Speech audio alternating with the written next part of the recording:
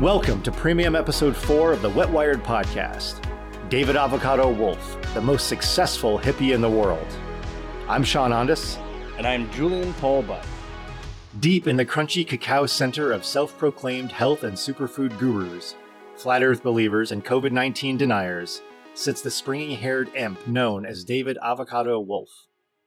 His friends think of him as the rock star and Indiana Jones of the superfoods and longevity multiverse. The rest of us might know him from his prolific Facebook presence, where he assaults his nearly 12 million followers with clickbait articles that make tabbouleh look like academic research. You may know him from Instagram, where he mixes feel-good posts about having your best day ever and the resonance of hyper-synchronicity, with support for the trucker convoys and anti-vaccine protests. You'll also see him promoting his online group detox and cleansing seminars, his personal line of nutritional supplements, and advertising for the Black Sheep Summit, where attendees will learn both about off-the-grid survival and how to get rich with cryptocurrency.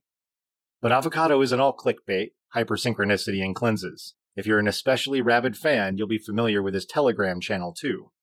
There he delights his over 110,000 followers with Trump fan art, claims that ivermectin might cure cancer, and posts about how George Soros is secretly running an international cabal that controls the news, child trafficking, the internet, and all pornography. God. The Green Machine. What does Avocado want people to think of him? David Avocado Wolfe has carved out a niche for himself since the 90s as an expert in crunchy ideas within circles from Whole Foods shoppers to off-the-grid hippies. Much of his earlier career focused on nutrition and vaguely spiritual self-help. He pushed and still pushes all the granola standards like organic, raw, and superfoods, veganism, though he's vegetarian now, positivity, a focus on nature and the outdoors, and alternative medicine and health practices. He even looks like he bought his entire wardrobe from a Santa Fe curios shop. He is clothed head to toe in hemp every time I see him. Wolfe promotes the image of himself as an alternative expert in seminars, books, and social media. David's said that he's the world's wealthiest hippie. He claims to be a health, eco, nutrition, and natural beauty expert. In a TED Talk in 2010, he introduced himself as a renegade nutritionist, renegade superfoodist, infopreneur, and gastronaut. Wolfe claimed, "I have degrees in mechanical and environmental engineering and political science. I have studied at many different institutions, including Oxford University. I concluded my formal education with a law degree from the University of San Diego." San Diego, I know, Sean. I know. University of San Diego. This is ridiculous. He aspires to be a D-list celebrity. He absolutely aspires to be a D-list celebrity. The guy's sights are so low when it comes to the sort of fame that he's after. He wants to, not even a D-list celebrity, if a famous social media influencer is a D-list celebrity. Yeah. That's what that's all he wants to be. He just wants to be popular online. I imagine all the people who say that they're Instagram models. He takes every opportunity to mention his close friendships with Woody Harrelson and Novak Djokovic. So you're saying he's a name dropper? All the time a name dropper. Every interview, several times per interview. He even claims that Tony Robbins is a fan. And he reminded me of Napoleon Hill in how Napoleon Hill dropped names, but Napoleon Hill totally didn't know those people who he dropped names. Right. So when I saw claims of famous people who are supposedly fans of him, my immediate response was, no fucking way. Turns out he's actually pretty tight with Woody and Novak. He gives Djokovic nutrition advice, and they go way back as friends. For those listeners who don't follow tennis, you might know him from the news as the person that was refused entry into the nation of Australia because he refused the COVID vaccine. Yeah. And with Woody, they were neighbors in Hawaii decades back, and apparently they've been two peas in a pod since then. Yeah, you can find plenty of pictures of the two of them on Instagram or other places, just bro-loving each other or posting to each other's pages and whatnot. Yeah. Wolfe was even a judge on a reality TV show called Mad House, In this one season, 2004 show, contestants are in a house with judges who all have unusual personas. That's the whole angle of the show. That's the whole shtick. That's the elevator pitch. Let's put a bunch of strange people together and then just see what happens. Yeah. Oh, no, wait. We can make it better. We're going to have weirdo judges, too. And the people were total fucking normies. How do you personify straight, white, boring male in the most average demographic possible? In 2004? In 2004. And also include some women of the same characteristic. That's all you need is a lip ring. You just need face jewelry. And they were all competing for $100,000. So how did you win? How do you win this money in this show? They got eliminated like on Survivor. The judges would decide who goes and who doesn't go. So the idea was that they wanted people to do their weird things based on how, I guess, open-minded they perceived them to be, and they had challenges to make people feel uncomfortable. And the judges, by the way. A vampire, a voodoo priestess, a Wiccan, a modern primitive, who was really just a guy with a bunch of fucking tattoos, by the way. And Avocado was the naturalist. Because they needed to have somebody from every category. Yeah.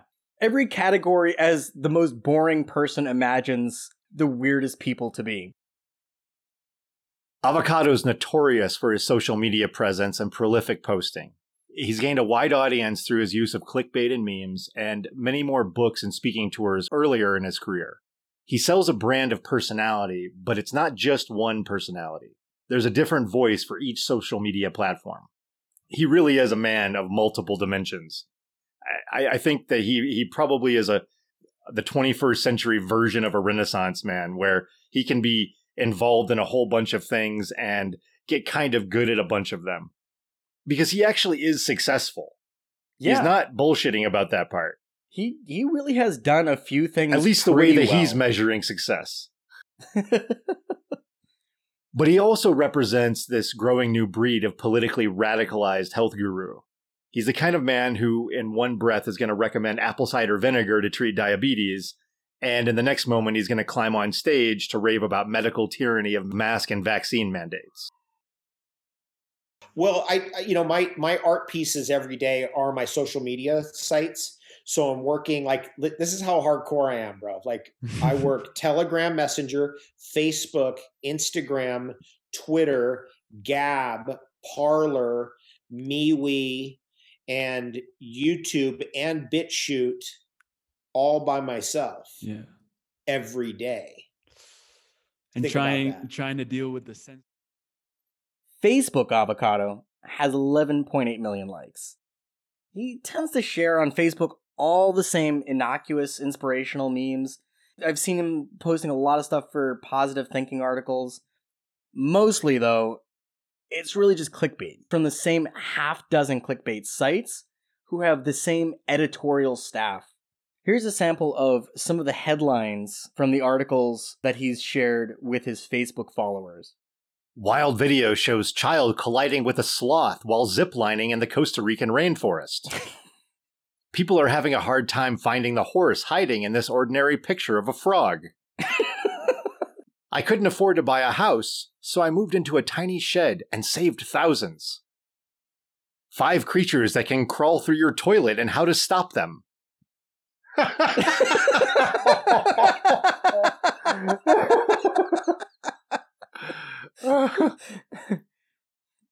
Scientists say the soul does not die. It returns to the universe. No scientist ever said that. Instagram Avocado has 394,000 followers, which is a lot, but a lot less than almost 12 million on Facebook. It does have more of the images of outdoors, vapid inspirational content, self-promotion. It's a lot like the Facebook account, but we see some new stuff. There's a little bit more right-wing conspiracy theories that are bleeding through in this one. Right in between all the outdoorsy images and videos, there's content about the Ottawa Trucker Convoy, the Black Sheep Summit and cryptocurrency, and the Australian government's ejection of Novak Djokovic, and of course Dr. Seuss. Are we even allowed to say his name anymore?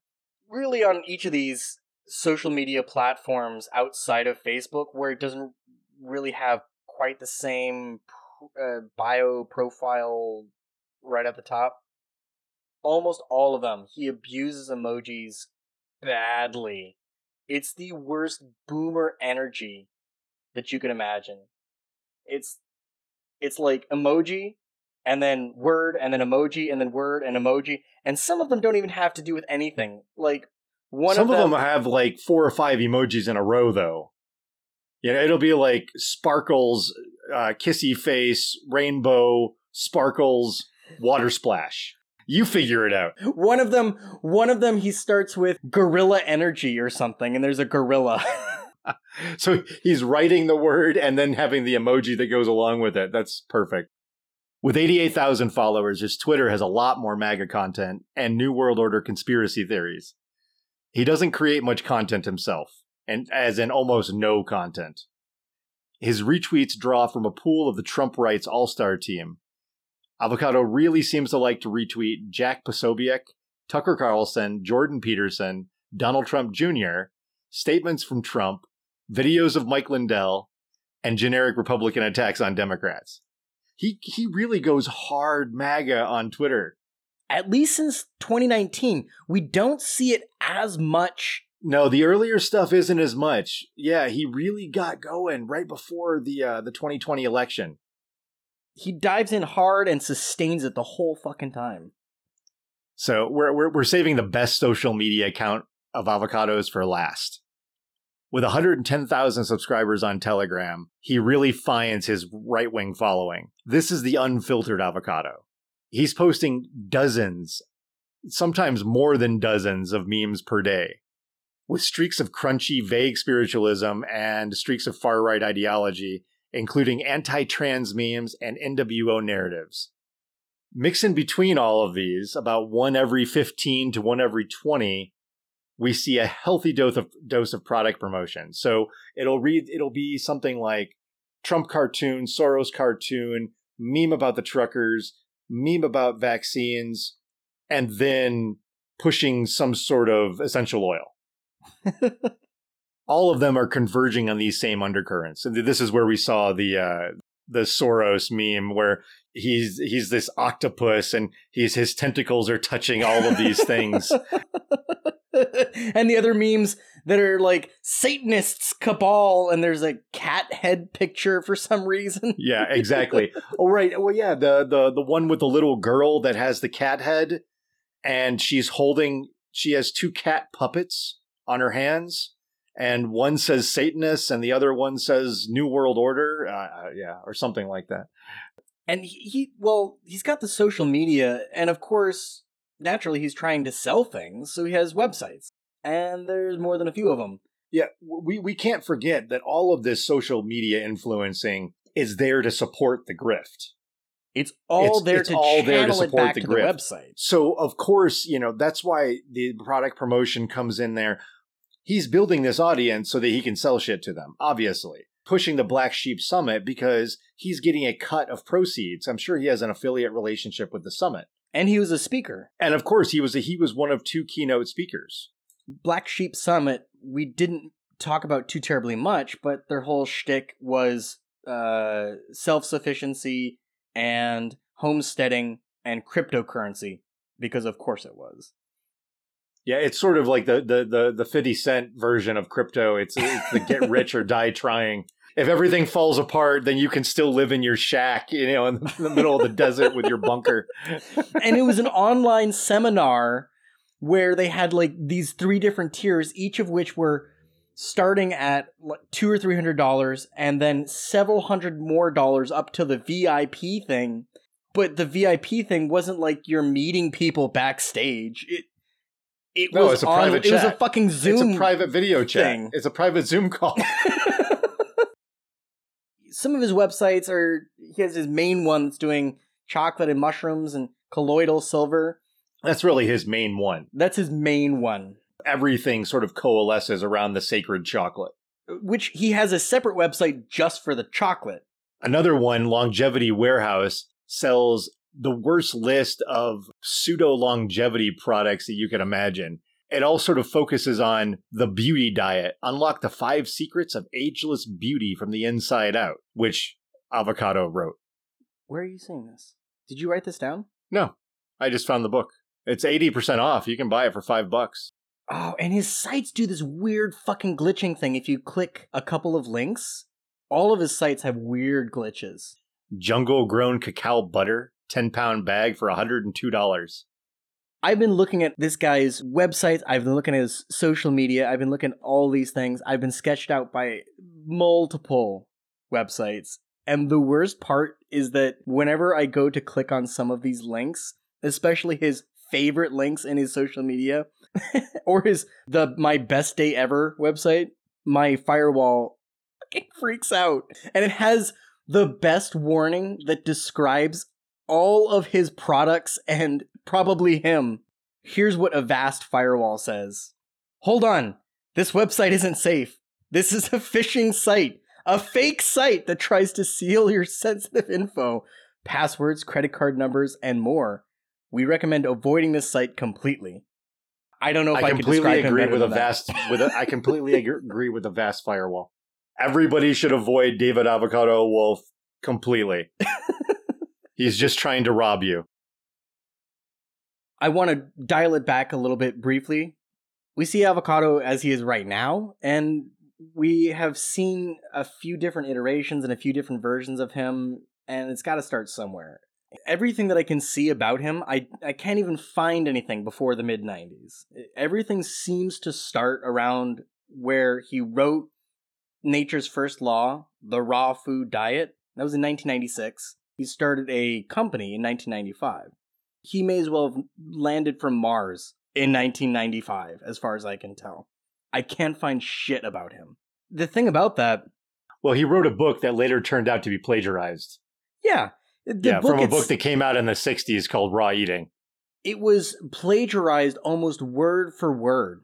And we talk about that a little bit later, but this is where he kicked off his career. And I don't know what happened in the mid-90s to transform him into his present-day state. No, he went to a real estate seminar over a weekend sometime.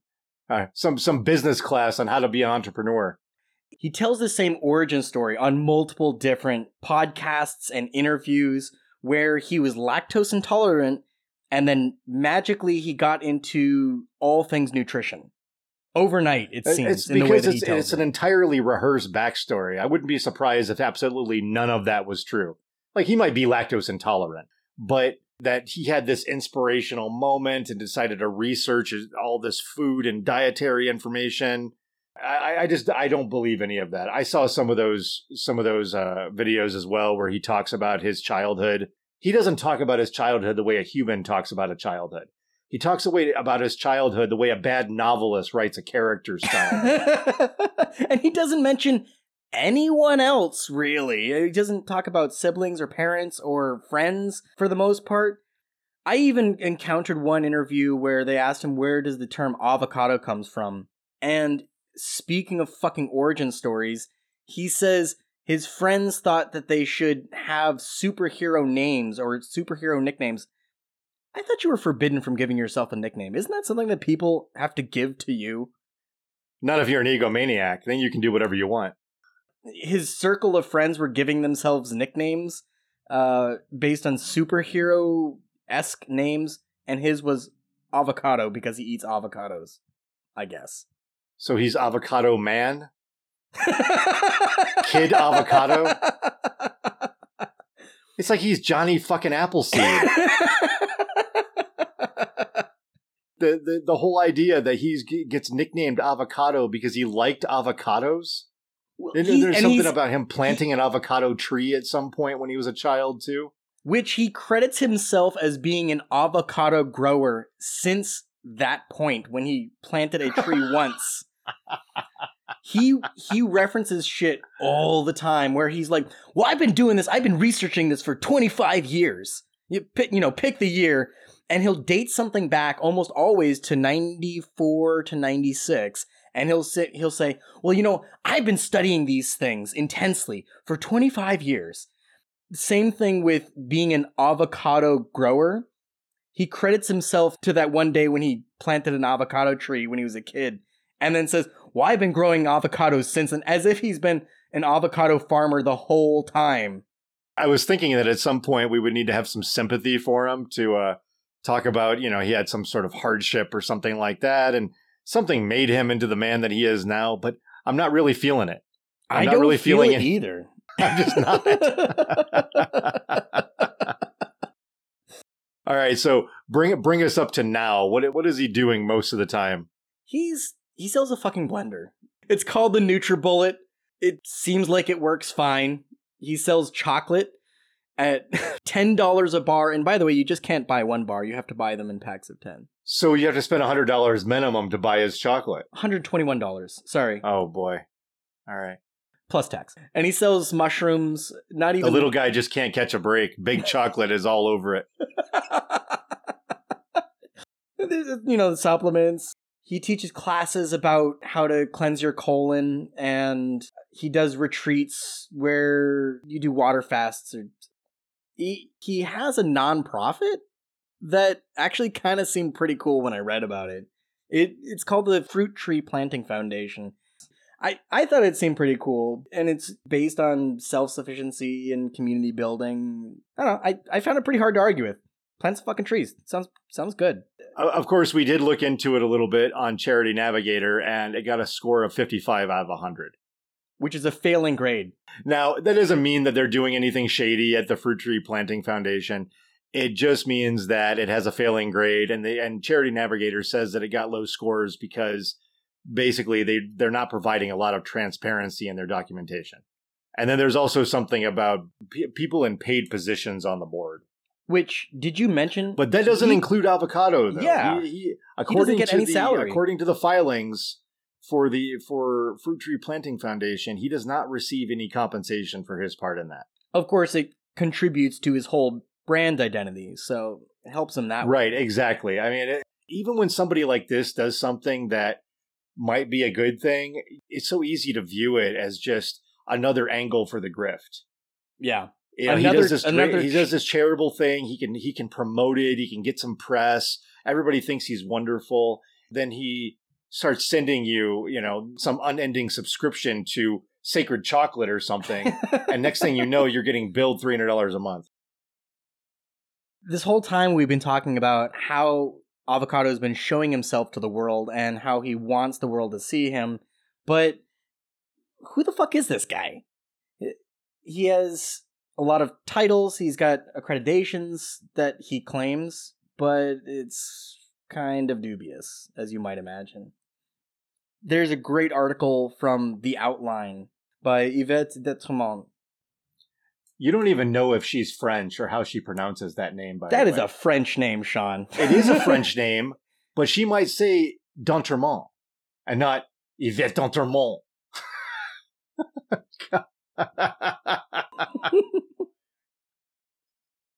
But like many things Wolfe says about himself, these claims are inflated. I contacted all the schools that he alleges to have attended: Oxford University, the University of California, Santa Barbara, the University of San Diego, and the University of Integrated Science, California. Oxford University confirmed via email that, quote, a person named David Wolfe, unquote, did study there in 2012, attending a course open to the general public called The Origins of Metaphysics and Pre-Socratic Philosophy. But he did not complete it. Oxford said that they could not confirm that it was the David Avocado Wolfe. Maybe it was David Kumquat Wolfe. But this was the only David Wolfe who had ever registered for any course there. For the record, this was a 2-day course for no credit that anyone could attend. He didn't even finish it. He didn't even finish. Wolfe has also suggested that his collection of undergraduate degrees includes a Bachelor of Science in Mechanical Engineering and Environmental Engineering, along with a Bachelor of Arts in Political Science from UC Santa Barbara. However, a search of the school's website does not show the environmental engineering component of his degree. Wolfe did earn his law degree from the University of San Diego in 1998, but he was never admitted to the bar. To his credit, he has never held himself out to be a practicing lawyer to sell his brand of nonsense. We reached out to Wolfe for comment via multiple channels and received no response. Wolfe has also said that he has a master's degree in nutrition, but the institution where this degree came from was the University of Integrated Science, California, a for-profit college where you can major in things like Tachyon Holistic Wellness and the Veganic Master Program. This guy. With sci-fi sounding names aside, I wanted to know, is this place even accredited? Is this a legitimate institution? Do you really wonder that after they have a course or they have a major, not just a class, but an actual major in Tachyon Holistic Wellness, and you're wondering if they're legit? Hey, it might be an early version of Starfleet. I don't know. I was pretty lucky because it's question number 7 on their website's FAQ. The idea of centralized government control over higher education in the United States was rejected in favor of a system of voluntary regional accreditation organizations. Membership in any one of the several U.S. regional accrediting associations is strictly voluntary. These regional accrediting associations are privately owned and operated. In other words, they are not owned or operated by the U.S. government or the U.S. Department of Education. At this time, recognized regional accrediting organizations only accept member institutions that are dedicated to traditional education requiring residency and classroom attendance. Therefore, UISCA cannot be considered as a member. UISCA does not seek membership because it is dedicated to educating a global community and providing online education to many who cannot afford to travel or maintain residency for classroom instruction. First of all, that's bullshit right there. Basically, they're saying, no, they're not accredited.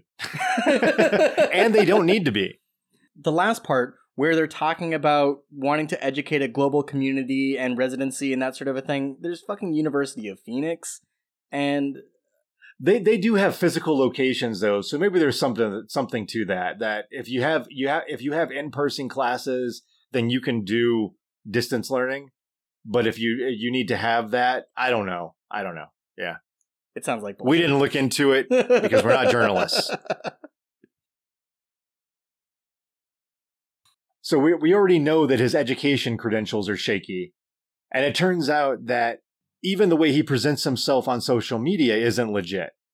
He takes his name and stamps it, although I haven't seen it as much in the last couple of years. He used to be prolific about this, just putting his name and logo sometimes, if you could call it a logo, on all sorts of different image memes that were his logo is an avocado. Yeah. And they're not even his memes. They're just memes that are out there.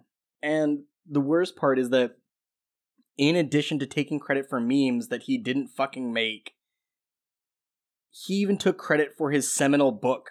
The book that launched his career was from a totally different book from 1960 called Raw Eating. This book is almost word for word lifted. There's a few things that are changed a bit. It's almost the same fucking book. Plagiarism. It seems like his whole shtick is taking other people's ideas and content, stamping his name on it, and calling it a day. From the Outline article again. Much of the time, Wolfe's much disseminated content isn't even original. He has repeatedly been accused of stealing content, even entire books. Wolfe's first book, Nature's First Law, The Raw Food Diet, published in 1996, appears to have been basically lifted from a little-known book on raw foods published in 1960 called Raw Eating by the Armenian-Iranian scientist Arshavir Ter-Hovanessian, also known as Adarov. As documented around the internet, Wolfe's book doesn't merely share similarities with raw eating. It is, at best, a lightly edited version of raw eating, and at worst, a complete ripoff with some light cosmetic alterations. God. This guy's main shtick, his whole bent, is against science. But he doesn't call it being against science. He is against scientism. Yeah, that buzzword should get everybody's attention right now. And the distinction between what's science and scientism for him depends on whether it's his stuff or established ideas about physics and physiology. If it's his stuff, it's science. That's how it always works, too, because if you apply the same type of criticism to something to his stuff, the things that he's putting out there, then you're just criticizing him. I mean, it's all personal. Yeah. Because you couldn't possibly evaluate his ideas with any kind of rigor and come away making any sense out of it. But yet he can dismiss all of this scientific research. The only consistency that I've found in whether or not he subscribes to some idea is it a majority idea or near consensus in science? If the answer is yes, he's not on board. If there's a huge controversy, then he's going to side with whoever is on the losing side. Most of the people who have criticized him that I've seen in the articles that I've read and videos that I've seen have focused on just his anti-vax ideas and a little bit of his anti-science, but they don't even come close to what they portray him as this anti-science con artist. It's true, but they have the same two videos in almost every one of the articles that I see, or almost any YouTube video that I see that says, don't listen to this guy. And almost all of the critiques seem to fizzle out after the early 2010s. It seems like there was a rush to criticize him from a science enthusiast, for example, the social media site, and other folks, and then almost nothing. And then he just got forgotten about. But he still has his fucking 12 million followers on Facebook. There's no mention of his right-wing stuff, the New World Order conspiracy theories, none of that in any of the critiques that I've seen. And even some of the critiques are kind of cringy to point out, too. Yeah, just because you're criticizing this guy doesn't mean you have good ideas. These are some of Avocado's big ideas that normally don't get that much attention. Wolfe's worldview is heavily influenced by Rudolf Steiner. More than a few disparate puzzle pieces really fall into place when we understand that and put our attention on this guy Steiner. He was active in the early 1900s, late 1800s. He was heavily associated with theosophy, of course. And Helena Blavatsky. Yeah, I was going to say Madame Blavatsky, of course. And he had his own shtick that was basically... How does it always keep coming back to Blavatsky? That's what I keep saying. It's always fucking Blavatsky. And he created his own version of it called anthroposophy, which is really pretty much theosophy in a lot of different ways. It was barely different, if at all. Here's what he thinks about Steiner. Quote, Rudolf Steiner is the greatest philosopher in history. Ian, I think it's pretty unambiguous how he feels about this guy. He also said... Bigger than Jesus. Bigger than Jesus. And then he says... The whole idea of infectious diseases being a problem was completely eradicated 120 years ago when Nikola Tesla invented his ozone machine. All right. Oh my gosh. So, this is... I don't even know what that's about. What did Tesla invented an ozone machine? Kinda, not exactly. Oh, this is the ozone therapy thing. Yes. Oh, that's right. There's this quack alt nutritionist, alt health, alt medicine idea about ozone, which is oxygen 3 molecules, that they help to eradicate bacteria or parasites or any number of things. Really pick a thing. It's kind of an all-purpose one as far as these guys are concerned. They point to O3 being able to kill I believe bacteria. It kills you if you breathe it in. I think that's correct. It kills you if you breathe it in. Well, that's exactly correct. But here's the important thing. It kills bacteria in the concentrations that it has been implied in some studies where they wanted to know what happens when you apply this to bacteria. But the concentrations that are used don't just kill bacteria. It kills fucking all the things. I do know that ozone therapy has been used successfully, at least in testing, for open wounds, where the ozone can be where the affected area can be isolated, so it's just on the surface of the skin, and then this effectively kills all the bacteria that are exposed to the air. Yeah, are exposed to the ozone. But it's not something that you could use. I mean, I guess you could put a helmet on or something and step into an ozone tank and do your whole body But when would that happen? I mean, it doesn't have a lot of utility. It really does not. And when we're talking about that, the reason that that's working where it's topically applied is because you're killing all the things. There just doesn't have to be anything else there except for the bacteria. Yeah. He said, this system is built upon a luciferic injection strategy. It comes from the higher mind of Lucifer, the parasite mind of Lucifer. That's why Lucifer wants access to your blood. What system is he talking about? He's talking about vaccines. Oh, man. So how is Steiner using the word luciferic?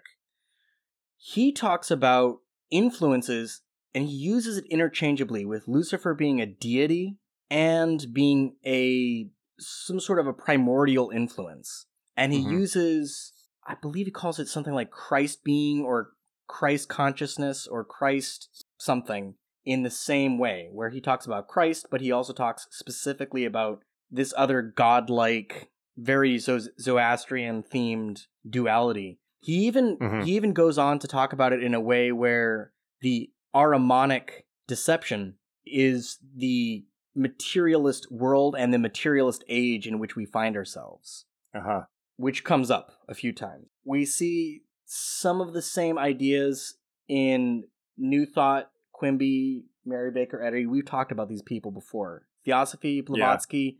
We're seeing a lot of these same fucking themes here again. And they were all reading each other's shit. They were all reading each other's shit. Of course they were.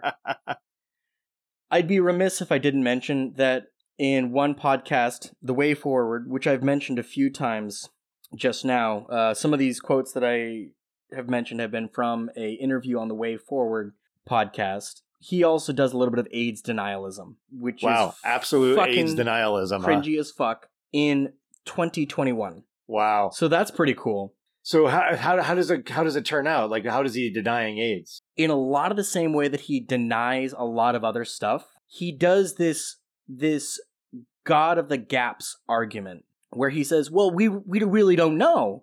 How are we supposed to know this? Are facts real? Kind of a thing. Where he doesn't exactly outright deny it, but he's explicitly denying it by asking questions. He won't affirm it.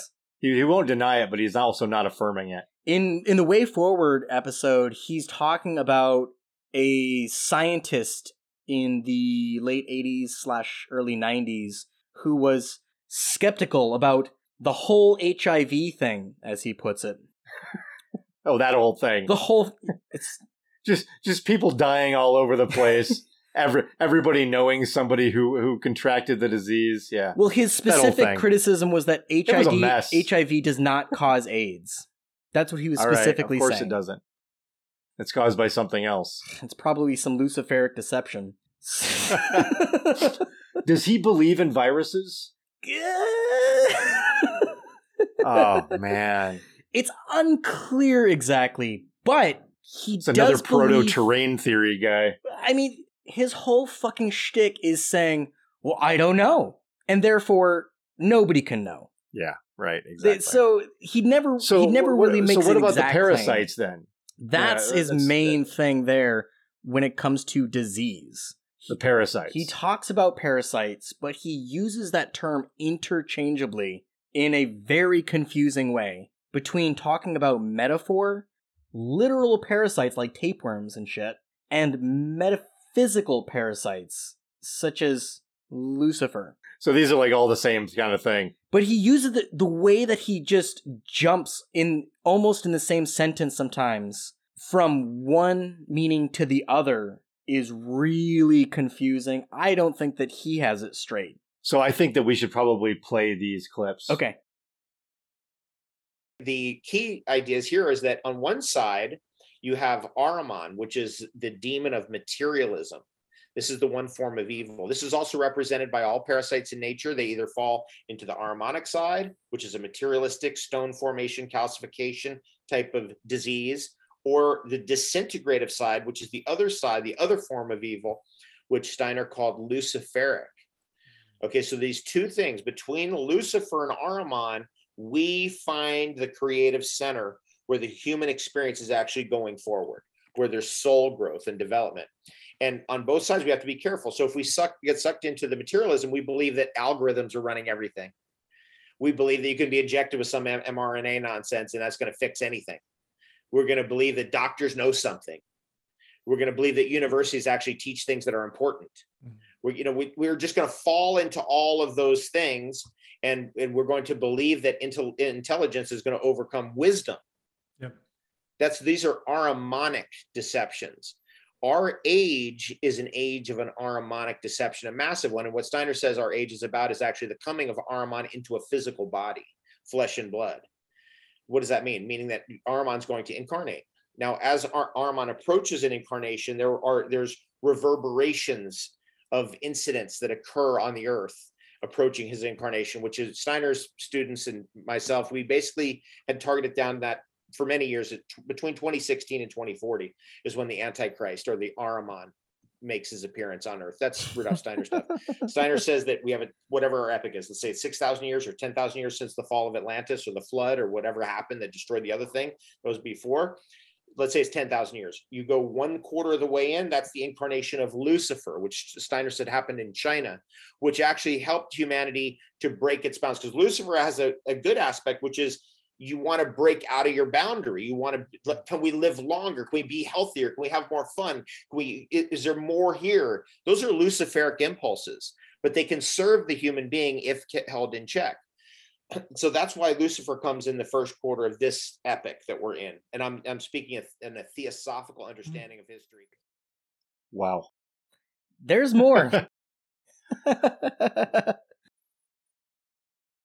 So this guy's talking about parasites being Satan or Ahriman. I don't fully understand where he's going with this. I tried really fucking hard to know what the fuck he was talking about. No, it is straight theosophy. But it is straight fucking theosophy. And in line with 19th century ideas, let's revisit another fucking 19th century idea. How about flat Earth? Because he also believes the Earth is flat.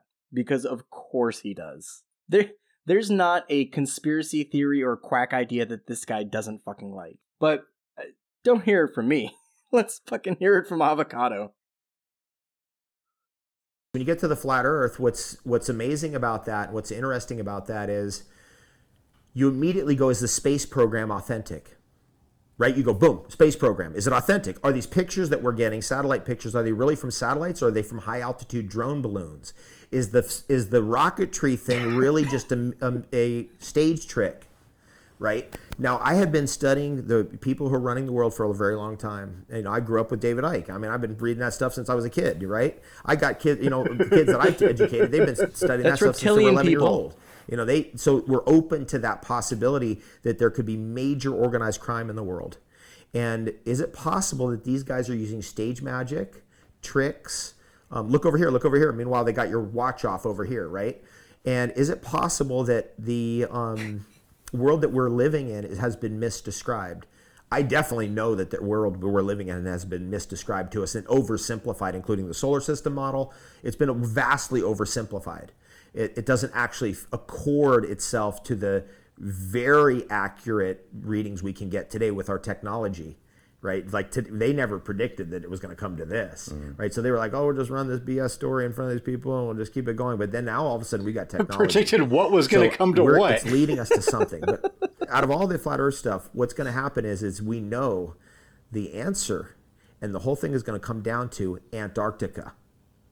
There's something going on in Antarctica. So whatever your belief system is, where you can, crack your, this part of it or the other part of it or whatever, Antarctica. Are we getting legitimate science out of Antarctica? And do we have proof that the sun is up 24 hours in Antarctica? And the answer is we do not. Because the two videos, and there are only two on the whole internet, of the sun being up 24 hours in Antarctica on June 21st, December 21st, which is their summer, are provable hoaxes and frauds, which right there should cause you to go, what? Wake up call. Is it possible that the people who are running our governments are connected to each other in secret societies? And the answer is that's possible. Are they working together secretly? Yep, it looks like they are. That's the Council of Foreign Relations, Trilateral Commission, the Freemasonic societies of the world. Is it possible that they could have malintent, meaning that they could have intent to deceive? And the answer is, yep, certainly possible. Jesus. It's possible. So it's magicians. It's all possible. So it's card trick Las Vegas magicians who are actually reptiles because David Icke, and they come from Antarctica? So it's flat.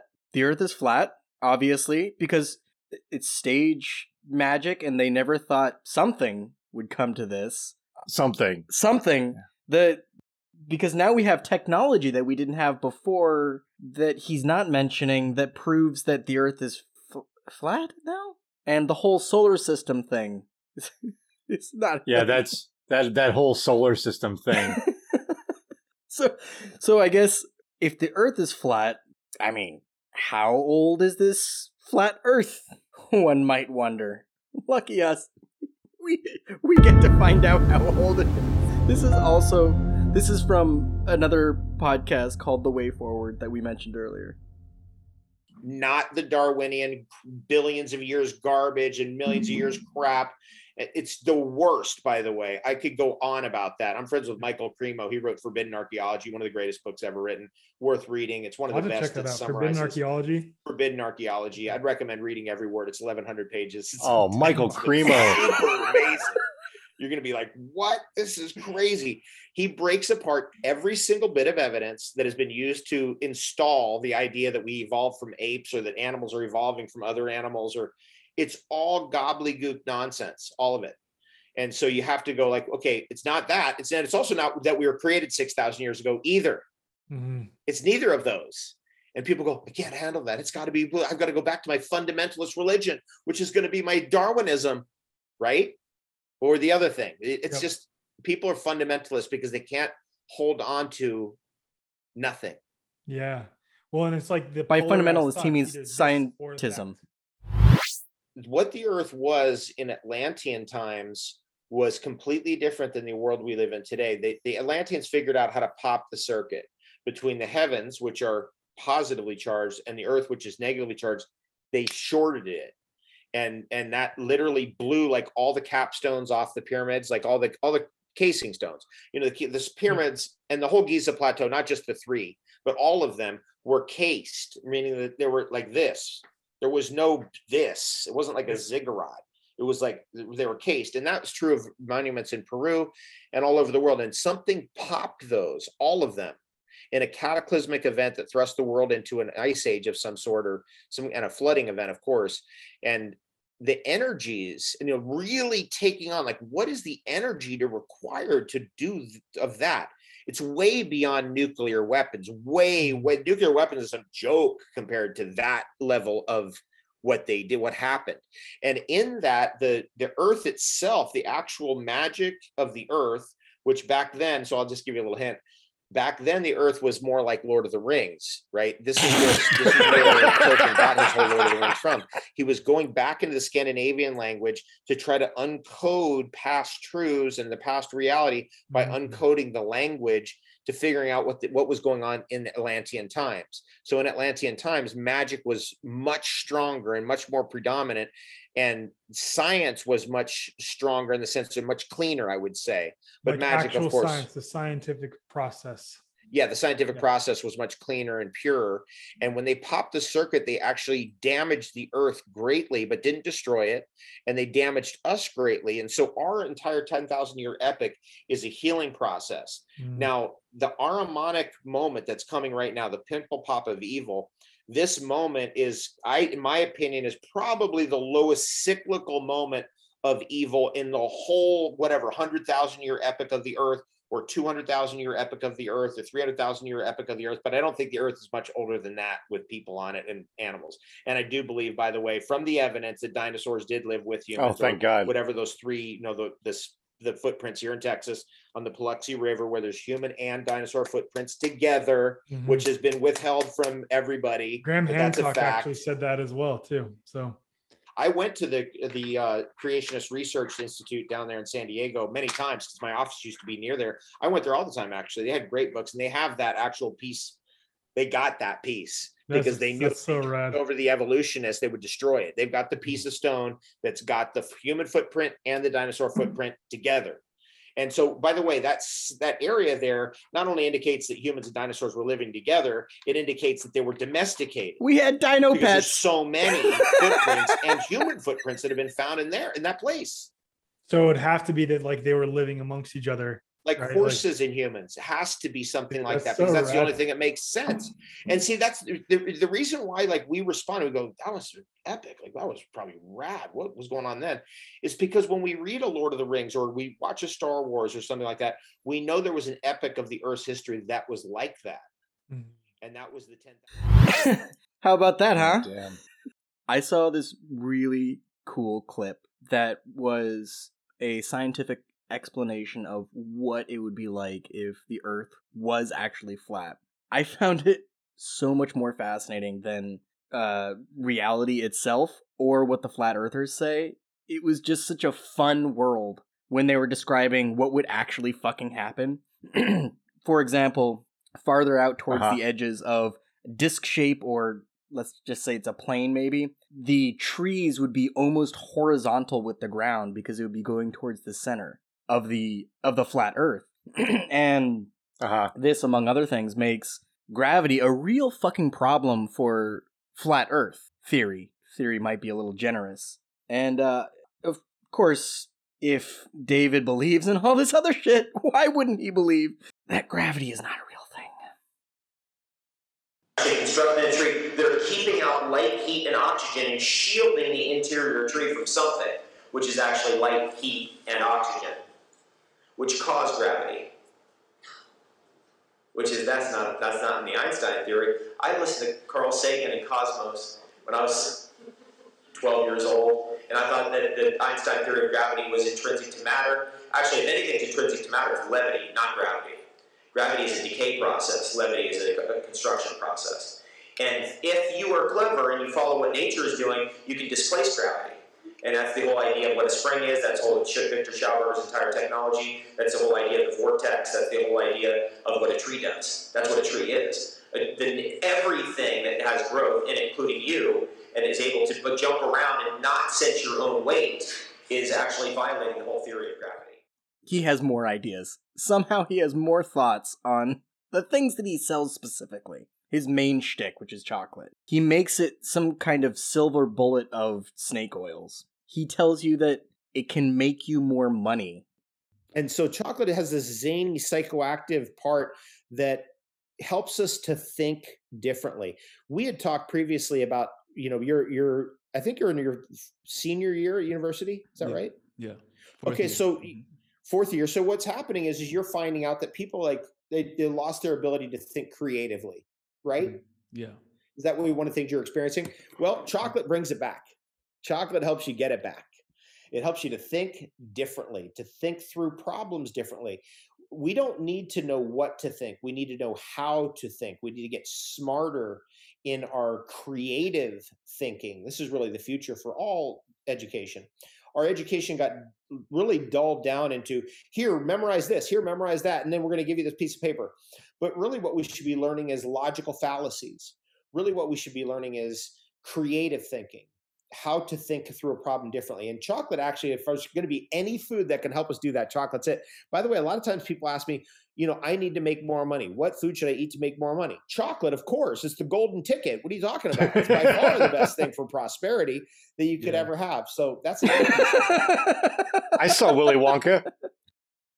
It can make you more money, and of course, it's going to make you live longer. Why wouldn't it? He claims that it's the #1 longevity food and food for the heart, and it cures male pattern baldness.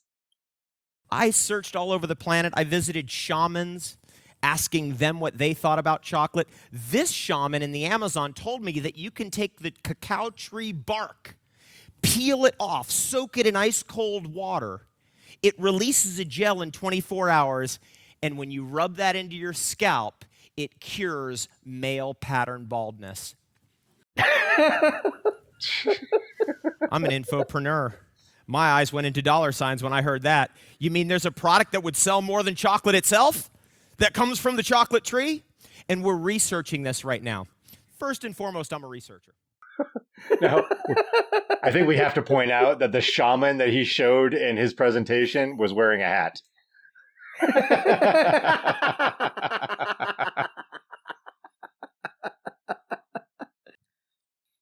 It's good for balding. It makes you live longer. You make more money. Why wouldn't it be good for your teeth? If you recall, there was a great book written years ago, which we're going to look at, Charlie and the Chocolate Factory. And the Oompa Loompas had brilliant, pearly white, strong teeth. Because chocolate is great for your teeth. Chocolate toothpaste is coming. The Oompa Loompas had white teeth. That's his evidence.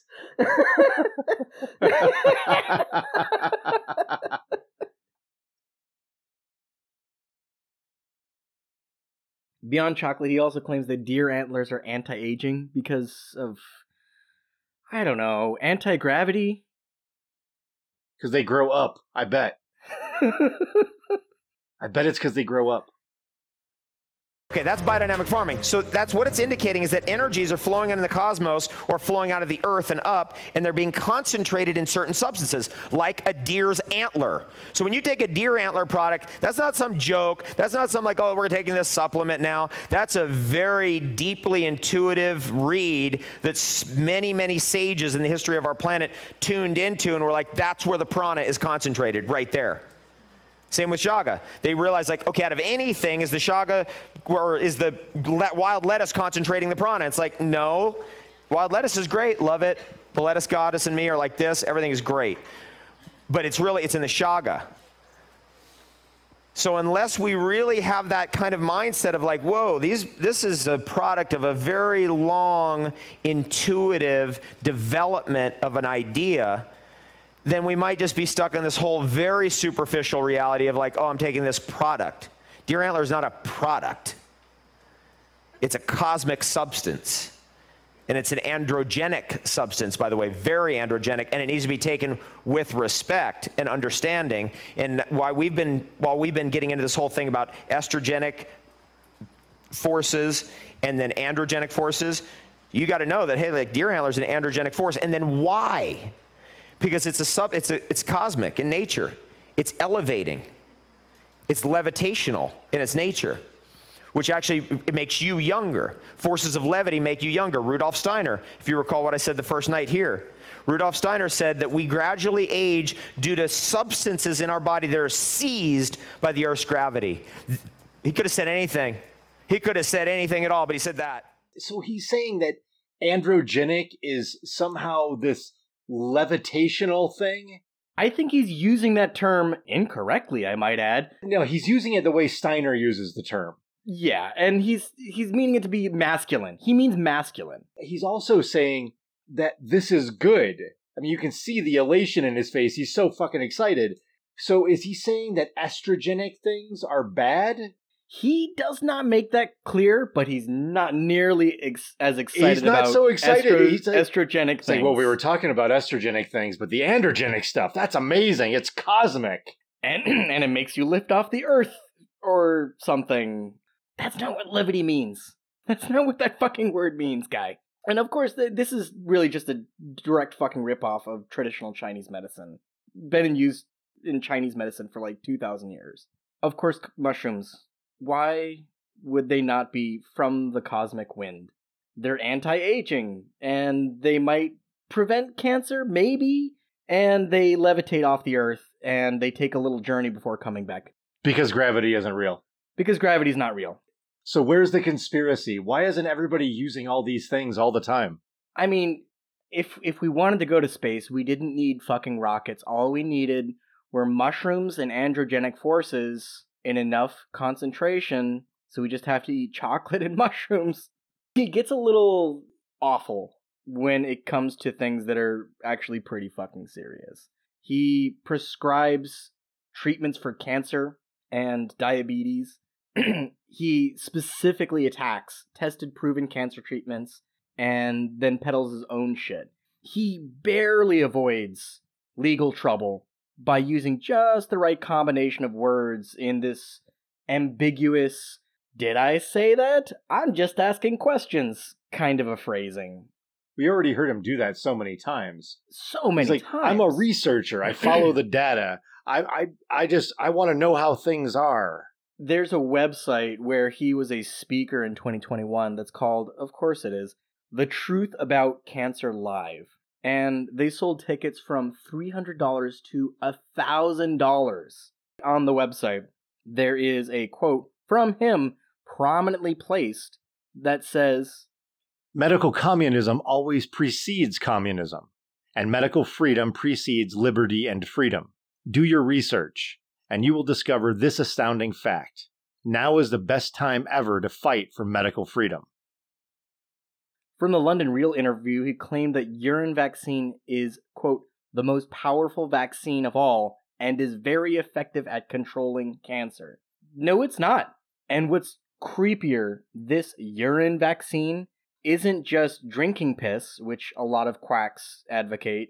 It involves injecting it in some way. Just right to the blood. Just a main line of urine. He goes on about it.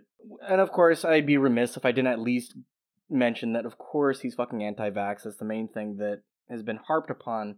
But he claims that ozone therapy should be used instead of vaccines. There's not only zero evidence that ozone therapy has any medical benefit, the claims for this treatment come from studies of oxygen in impossible and lethal concentrations for human use. Of course, he claims that vaccines have mercury and formaldehyde, which are debunked. We know that this is not how this works. It's not fucking mercury. And we would be incomplete if he didn't claim the fucked up and debunked claim that vaccines cause autism. First of all, no, they don't. That one just won't go away. It won't go away.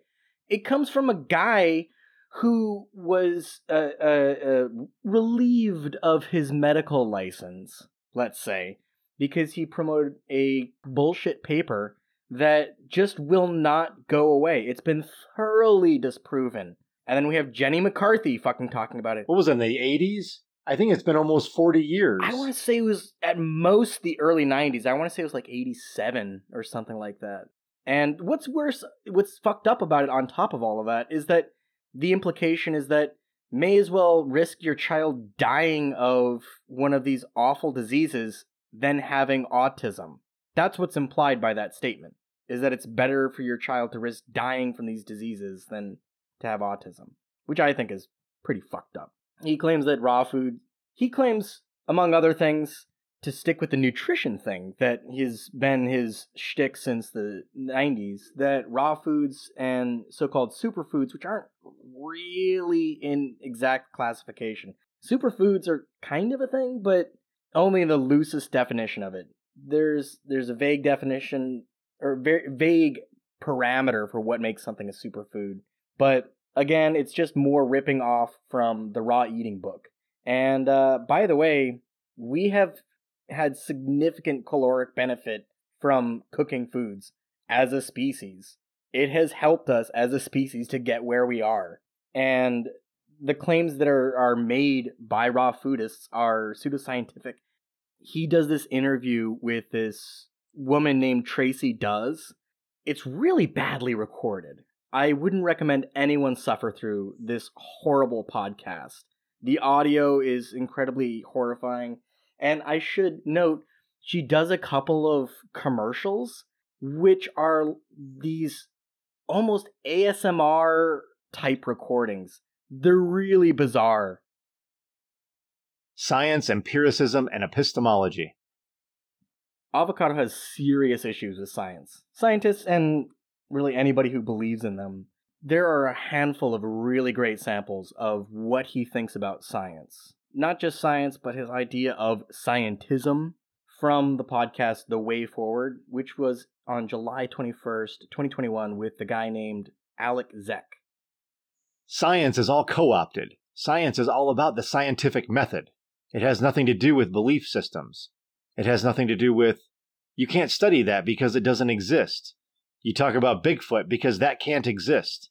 So we're not going to talk about it. all of that, whatever it is, ghosts that don't exist, so we can't talk about it. It's not science. That's scientism. That's a religion. That's a fanatical, atheistic, materialistic religion. Scientism is coming to its satanic fruiting right now. It's flowering. I'm not into scientism, but I am into science. The scientific method. Only that. The scientific method came along and parasites went, we want that. We're taking that. And that became the whole scientism garbage that we're dealing with today. Which is, again, higher forces are at work. Parasite forces. And then the cosmic Christ. And then the creative force in the middle. What the fuck is he talking about? I've heard so many podcasts and listened to so many interviews with people who have this sort of flight of ideas. They just keep spitting out these disjointed statements where one thing barely has any relationship to the thing that's coming right before it. And then the next thing, you don't know where it's going to go. And they just keep taking these turns. And by the end of it, I find that, I mean, for a moment, I have this sympathy for whoever's interviewing these people because they're sitting there and they all have the same look on their face. They have this kind of blank stare at the camera while Avocado's talking. You know, they don't know how to respond to most of this stuff. You know, so sometimes they'll just say a word like Lemuria, and then Avocado goes off on another tangent about that thing.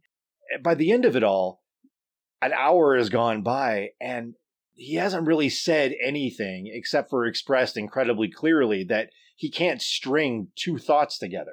They also seem to try to help him along sometimes. There are so many awkward, I've seen that too. Fucking moments where somebody will be handing on a silver platter something that will take him back down to earth to connect his ideas, and he doesn't even allow them the courtesy.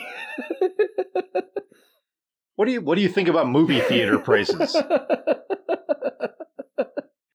He does this same rant on many of the podcasts that he gets interviewed. These are not old interviews.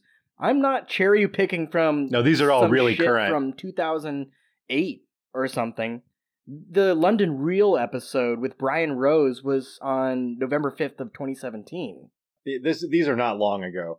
You know, as far as his medical tyranny stuff, he was, you know, up on stage in Canada during the anti-mask and anti-vax protests just a couple of months ago. Which he bounces between Canada, Hawaii, California, and now he's finally landed in Texas. Because of course he has. Austin, I'm sure. No, fuck, I forget what it is. I want to say it was Dallas. Oh, that actually is surprising. I figure he would be in the same neck of the woods as Alex Jones. No, I think it's Dallas. I thought the same thing, but that's why I'm rejecting it, because I think I remember thinking that I too was surprised that it wasn't Austin. Well, here's a few more quotes from the London Real, actually. I'm into the scientific method.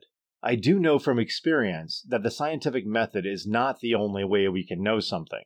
There's also just experience. What my detractors are stuck in is they're stuck in materialism, which is this materialistic explanation for everything, and that only the material world matters. I suspect that, yes, we're in a material body, and yes, the material world matters, and also the emotional world matters, and your mental world matters, and your spiritual world matters. What I mean by scientism is not the scientific method.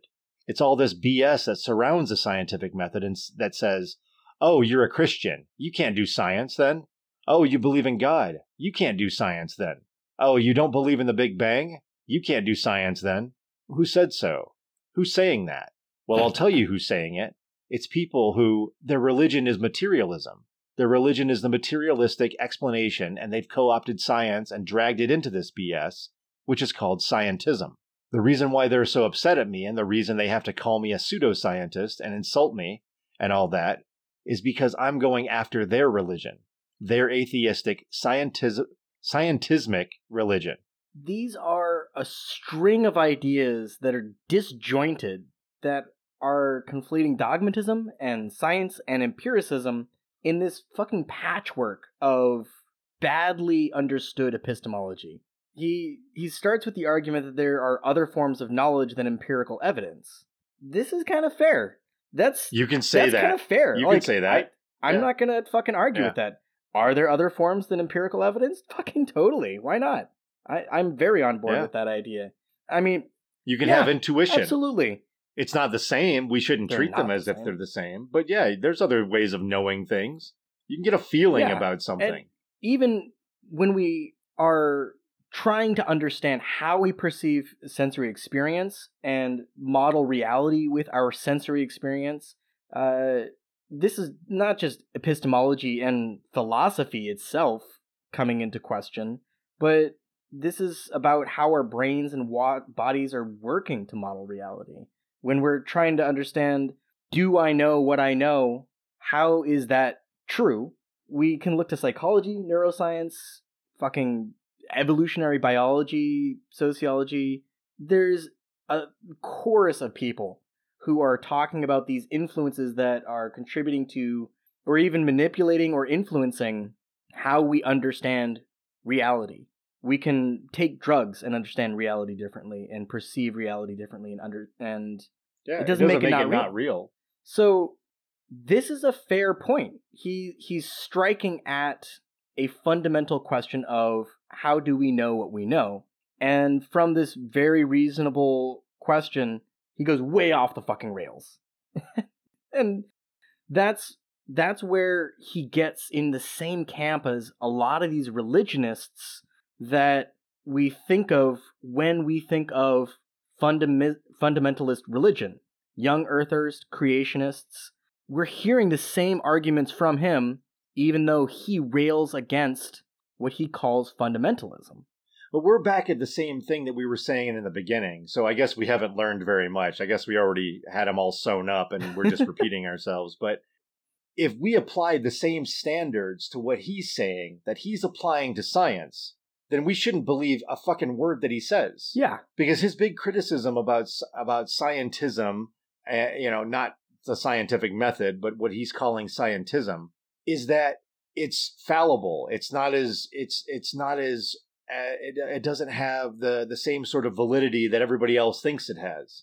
But on its side, it's got this whole collection of evidence from all these different people and generally ideas continue to stick around until they've been overturned by new information. Which is exactly the talking points. And that's what's always been going on.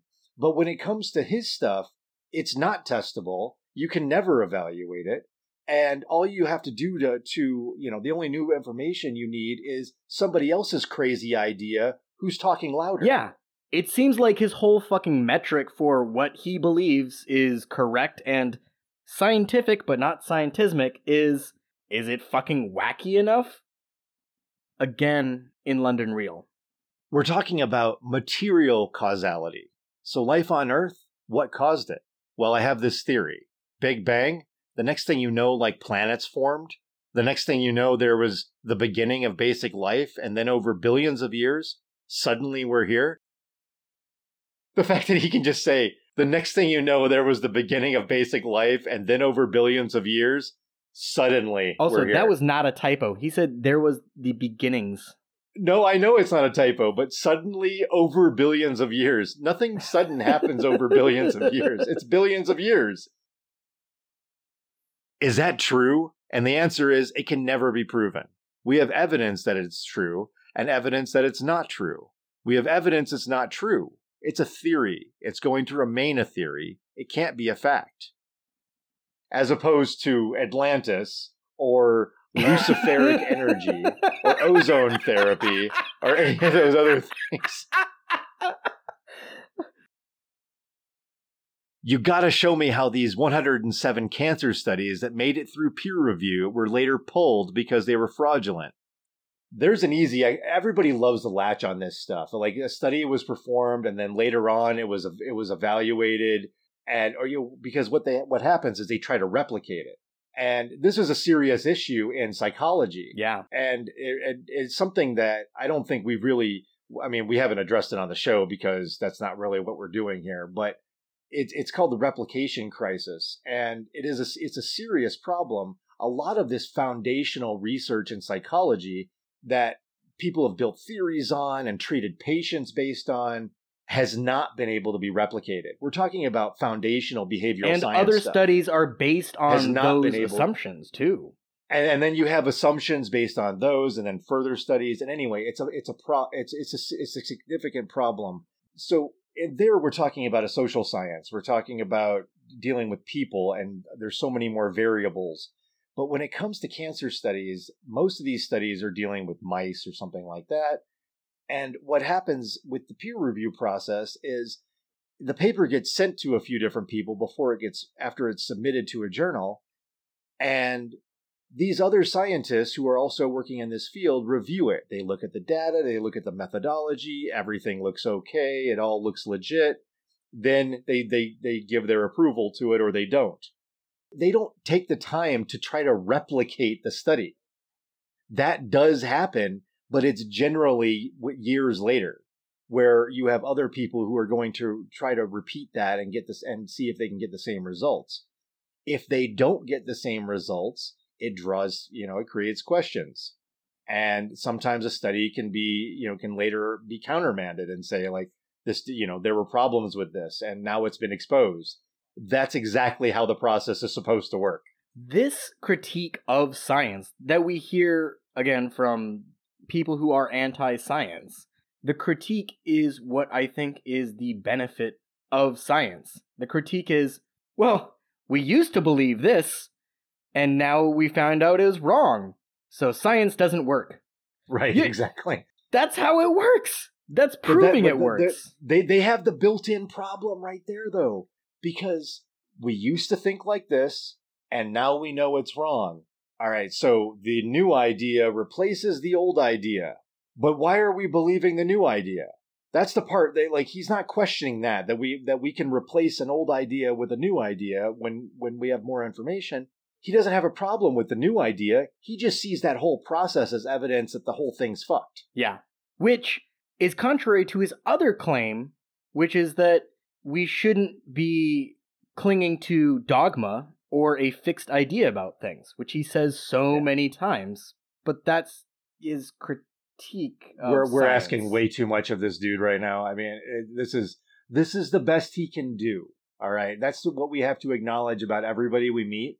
That they're doing the best they can, Jules. Avocado's trying hard out there every day. He's on Twitter, he's on Telegram, he's on Facebook. He's trying every day. For what it's worth, according to him, I think he has a pretty clean colon. So even though I call him full of shit so much, according to the quantity of cleanses he claims to be having, I'm not sure if he is. I think he's good.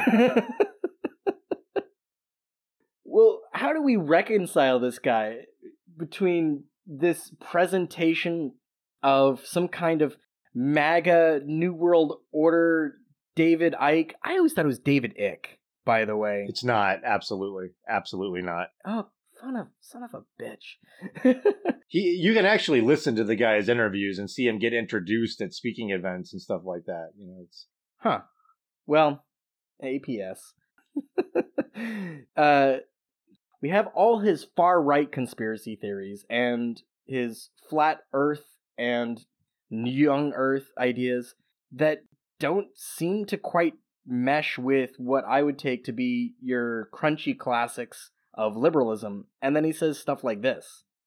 People who are into business tend to be more on the liberal side because you have to be able to get along with people. That has not been my experience at all. That people who are into business tend to be on the liberal side. But he dances around with these ideas between right-wing and liberal, usually neoliberal, if anything. So what does he fucking believe is the question. He believes in making more money for himself. That's exactly it. Neoliberalism is the name of the game. He believes in building a giant fan base. He believes in being the object of people's adoration. He believes in selling more fucking blenders. That's exactly what he believes. And much like our friend from New Mexico, who owned the construction company and was one-time governor, he doesn't like taxes for all the obvious reasons. And He's really just a fucking low-rent libertarian. Well, that's exactly what he is. He's kind of a throwback to a bygone time period in a lot of ways, because he's basically this kind of neo-hippie. He doesn't like the way anything's gone in society, and I don't have any problem with that. I don't like the way things go in society either. But his answer to that is to become a keynote speaker for a crypto conference that also is really big into backwoods survivalism. This is a new kind of thing. It looks like there's a contrast, but the more you follow this guy, the more you see how he acts online, and the more you listen to the things that he's saying, the more it seems like these surface contradictions between the crunchy positive thinking, this is the best day ever messaging, and the emphasis on being a businessman and being an infopreneur, as he talks about, as he describes it, or a gastronaut. Or a gastronaut. The more you look at these contradictions past the superficial appearance, you realize they're not there at all. It's all part of a brand. The whole thing is the brand. He's appealing to people who have this suspicion, and a lot of times, I think justifiably so, that things are kind of fucked up in the world, that we have a lot of problems, and that there's a shady bunch of people who are pulling the strings, or behind the scenes. But instead of working to really reveal those people, he's happy enough just having his crazy ideas. He doesn't care about who those people actually are, what's really going on. He just likes the stories. And he found out early on, I think, that those stories really capture everybody's imagination, and they like to listen to him tell those stories too. He likes to be a protagonist in the story. Of course. And he wants to be the it's the same thing with the Christian persecution complex, where they want to be the victim and the conqueror at the same time. Yeah, and it's not that dissimilar when we look at some of the far right and a lot of the granola ideas. It's the same pull yourself up by your bootstraps ideas. It's the same off-grid ideas. It's the same neoliberal view of the world with this isolationism and self-sufficiency, where everything is all about me, and I'm going to vote with my dollar, and things are fucked up, so instead of fixing them, I'm going to go off-grid. Just depending on what side of the political spectrum you end up on, the solutions are always going, the solutions are always the same, but depending on what side you're on politically, they just look different, but they're really not different. He is an absolute consumerist. Yeah, shop your way to freedom. That's the whole shtick. His entire audience are consumerists. That's why they're his audience. And that's why it works as a business model for him. He's found a group of people who are just like you said. They're trying to shop their way to happiness. And in this case, instead of buying a new car or a bigger house or something like that, they're buying some fucking chocolate and his herbal supplements. Avocado is a charlatan who exploits suspicion of the status quo and institutions to sell overpriced products. He uses the model of questioning experts, using logical fallacies to cast doubt, and then claiming to be an expert by moving the goalposts of criteria for an expert. He has consistent steps for his snake oil grift that we see over and over again with other grifters and charlatans. It's a pattern of claiming a unique or hidden knowledge, discrediting experts in the field in question, and then claiming to be a special expert who's bucking the status quo, but is vilified for speaking the truth. And I want to break that down a little bit. He's a rebel. He's a rebel. I'm the underdog. Always. I'm a maverick. If you're going to claim unique or hidden knowledge, you need to add a little mystery. You got to have a little intrigue, and that dampens critical thinking. Maybe add a little anger or fear. The alien lizard mole people are out to get us, and it's these child sex trafficking demon people. No, but in this case, it's we used to have Atlantis, and then Lucifer came and fucked it up with all of his energy. And now the magic's all gone, and we don't live in Lord of the Rings anymore, and we have to pay taxes.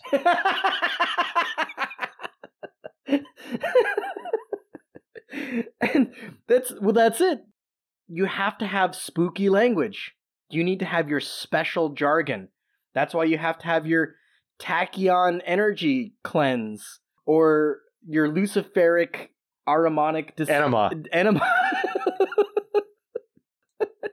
And everything is always an extreme. It's a critical part that we see with all of the grifters. They say the most, the first, the best, the oldest. It's always a fucking superlative.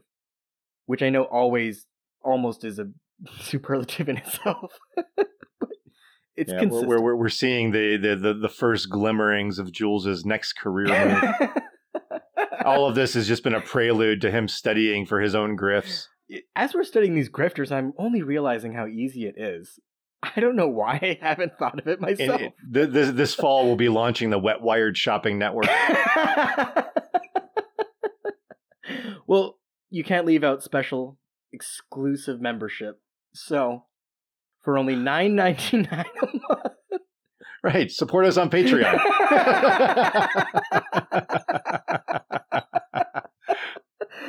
Oh, wait, but if you're listening to this, maybe you already are.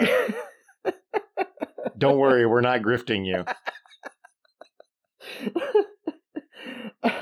And if you're claiming to be a special expert, you have to have special titles and followers and some kind of a unique connection to something very old and spooky, maybe as old as Atlantis, who's to say? Well, in his case, it's Rudolf Steiner and this Ahrimanic energy and the Luciferian energy.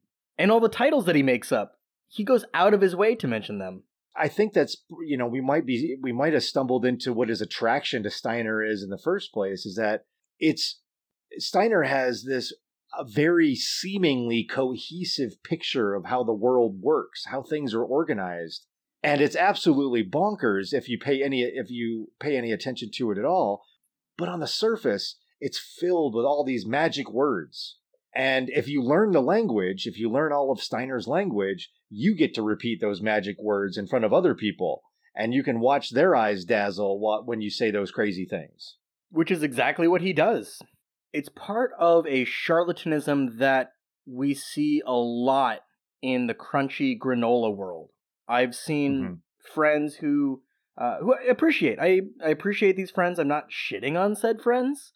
But they are squarely in the Burning Man every year crowd.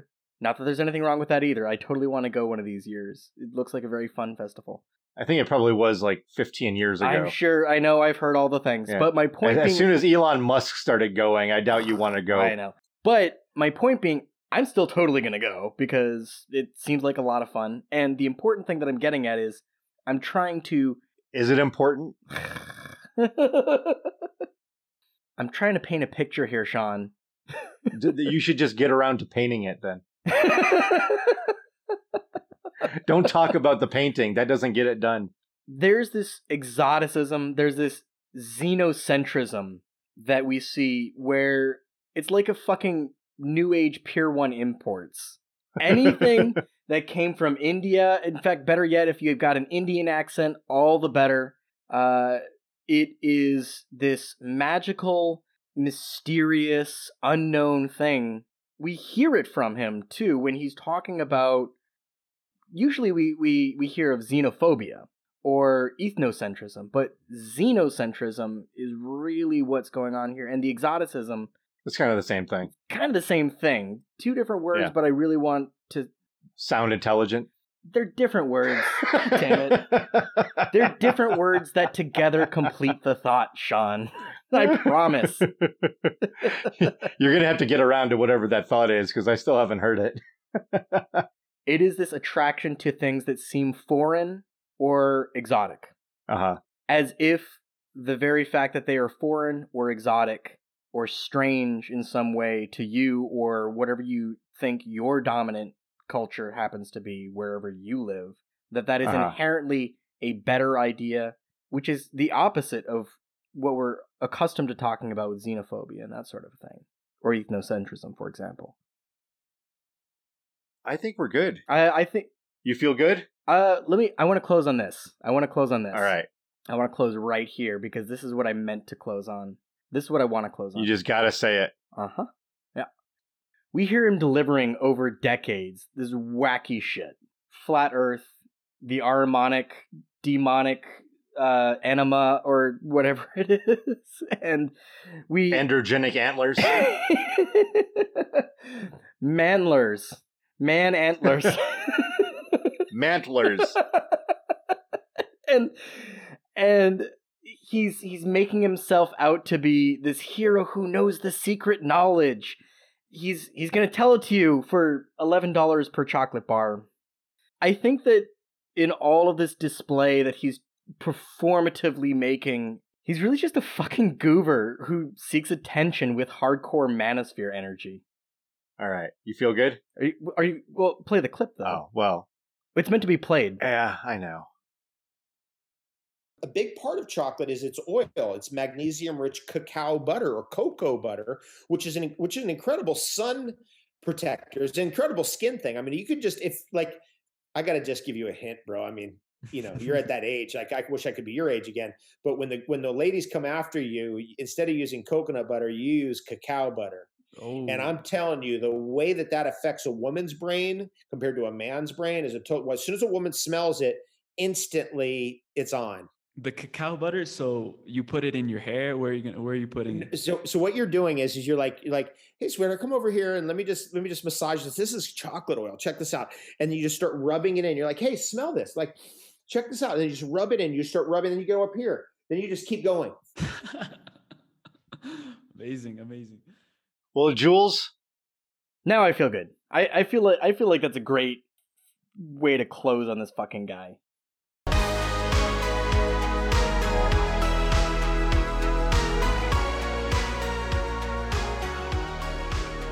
thank you for listening to another premium episode of the Wet Wired Podcast. You can find us on Twitter at WetWiredPod. You can find me at Sean Ondas. And you can find me at Julian Hooligan.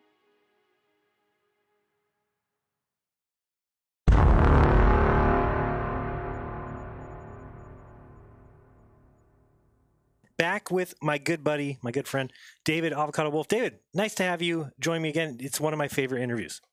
Right on. Thanks so much, Jared. Good to see you. How are you, bro? Doing good. I'm going to be excited to be a speaker at your upcoming event. Tell everybody about what the event is. And I saw somebody in the chat earlier when I was mentioning it. They're like, I don't like that he calls it sheep. So explain why it's black sheep. I think when people hear sheep, they think, people, the sheeple. Maybe they're thinking of the sheeple. Yes. I don't know. I think most of us, I mean, you're for sure one of them. I'm one of them. Yeah. We were born into our families and we're like, what's going on here? Like, we're basically the black sheep of our families. So we were thinking of doing a conference where we can get together, talk about survival, sustainability, how to get a battery system that really works and is functional with the most basic solar technology. What is the most basic and sustainable solar technology, and just on and on. Right. Cascading all the way into gold, silver, and cryptocurrencies. And eventually we came up with the name Black Sheep Summit. And that just kind of stuck. We had a few other names, but that was the one that kind of stuck.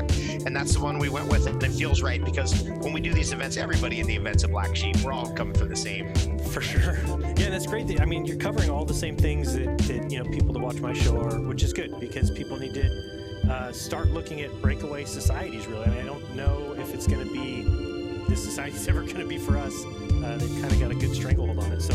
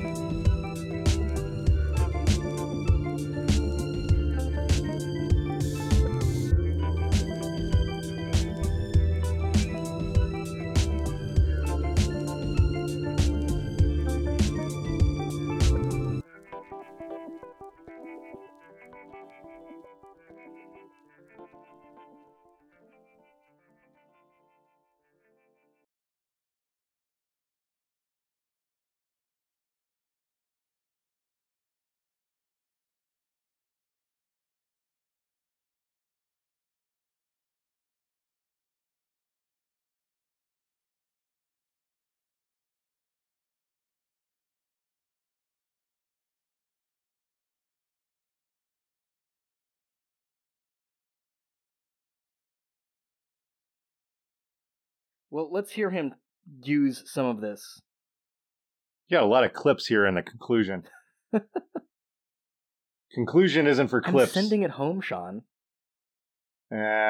Conclusion's for us talking. Which one is it?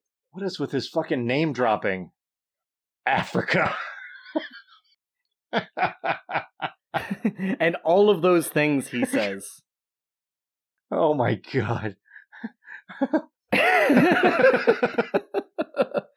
I don't think he's ever done anything in a cohesive way.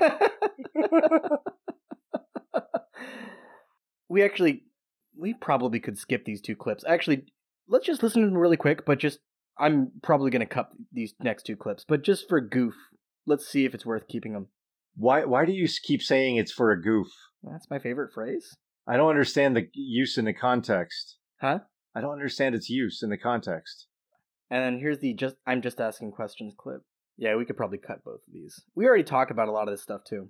Yeah, that's what I'm saying. It's like, generally, we don't want to bring in new information. These are the closing arguments in a court case.